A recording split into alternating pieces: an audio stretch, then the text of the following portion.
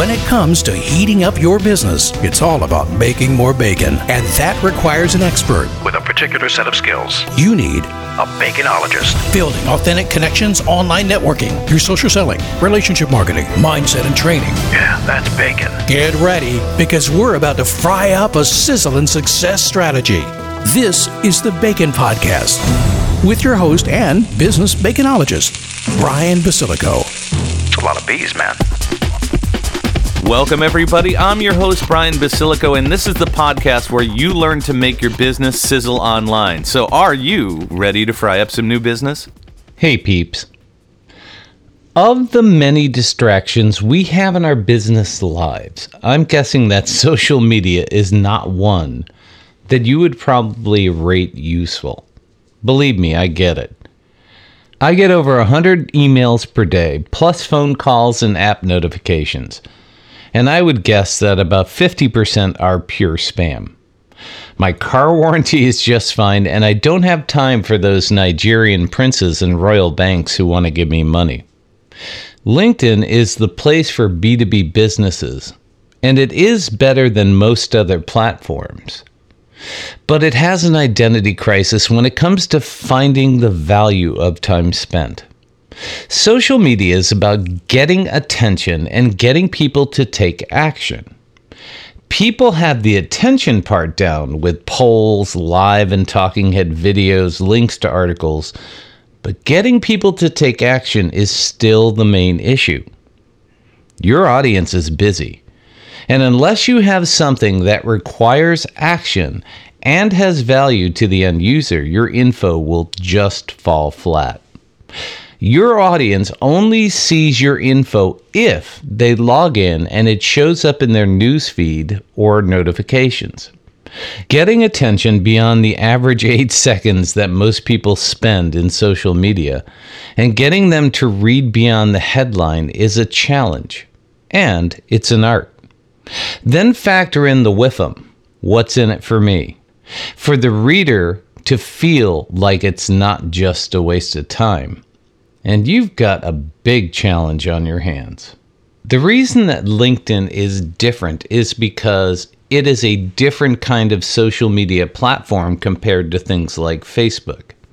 LinkedIn makes 75% of its income from jobs, 20% of its income from its premium services, and the final 5% comes from advertising. With that being said, it's not designed to get people to log in and stay online as much. There are tons of new features inside of LinkedIn, like content creator, live audio, a la Clubhouse, cover stories, and posts with up to 3,000 words. Ain't nobody got time for that. All of these features are designed to get people to spend more time on the site. But people still generally spend less than 15 minutes per week versus 22 minutes a day on Facebook. When they do, they're consuming content, and with all of that noise out there, it's harder and harder to stand out and get attention.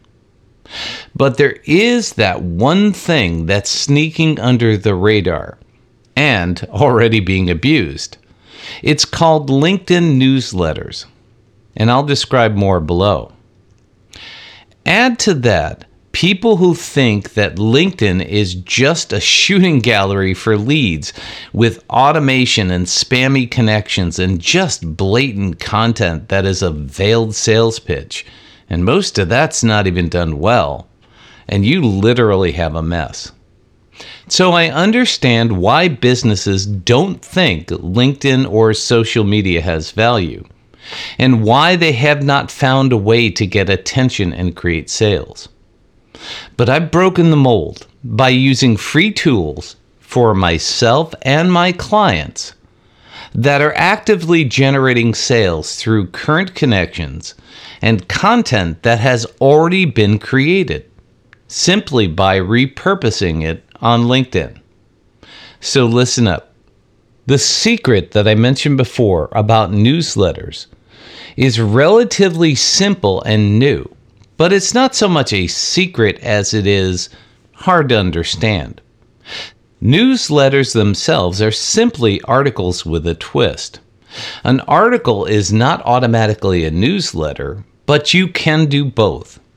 So when you go to post on your timeline, you can create a post, you can create a poll, you can create an article, but a newsletter has to be created ahead of time. The secret is about how to use them effectively. Newsletters show up in a newsfeed just like a regular post or article, with some added features and benefits. And they include: people are prompted to subscribe to your newsletter. Subscribers are then notified with a notification of new posts. And your new posts are automatically emailed to subscribers from LinkedIn. That means if people subscribe to your newsletter, they get an email that comes from LinkedIn, and that has a higher perceived value in their inbox. It also has a higher deliverability than most emails we can send from our own businesses. That is where most people leave it, and that's just one mistake. As I've mentioned before, going through all of that effort and getting people to your content without giving them an opportunity to take action does not create awareness and does not create sales. You have to have a carrot on that stick. Another mistake is creating a newsletter from your business page. The average business page has about 250 followers, and LinkedIn doesn't actively promote that as much. So getting people to subscribe is more of a challenge than if you just simply do it from your own personal profile. But if you're part of a bigger picture, a bigger team, that could become an issue, but there's a way around that. Finally, people are creating new materials specifically for their newsletters. Why try new stuff when you already have content in the form of blogs, videos, podcasts, and more sitting on your website? If you've been actively measuring what's happening on your web pages and what's getting the most engagement, you already know what's working and you can repurpose that. Don't think that people only need to see your content once to take action. Also, don't assume that people will look down on you for repurposing content. Chances are the LinkedIn audience may be different than the people who actively engage with your content on your website. Now, what could that do for your website, your business, and your sales if you could create more users and fans of your messages, instruction, and thought leadership? I've mentioned this before. Relative awareness content and consistency builds engagement. It's how you win the race. So what we have seen is more people engage with newsletters than any other content posted on LinkedIn. That's because of the combination of notifications from their newsfeed and those emails to subscribers. Where this gets interesting and profitable is when our clients are sharing a link to a downloadable asset that actually has value to the reader. If you can get people to click the link and share their information as a trade for your prized info, you can now add them to your marketing ecosystem. You can add them to email drips, email lists, and connect with them on social media, turbo boosting your reach and engagement, and taking them through a customer journey that often leads to more closed business. So it's time to start getting busy. Thank you for letting us sprinkle some bacon bits into your brains. Want some more? Learn more about this podcast and our guest experts at baconpodcast.com. Have questions? Send them to askbrian@baconpodcast.com. Until next time, keep sizzling. And remember, it's all about the bacon.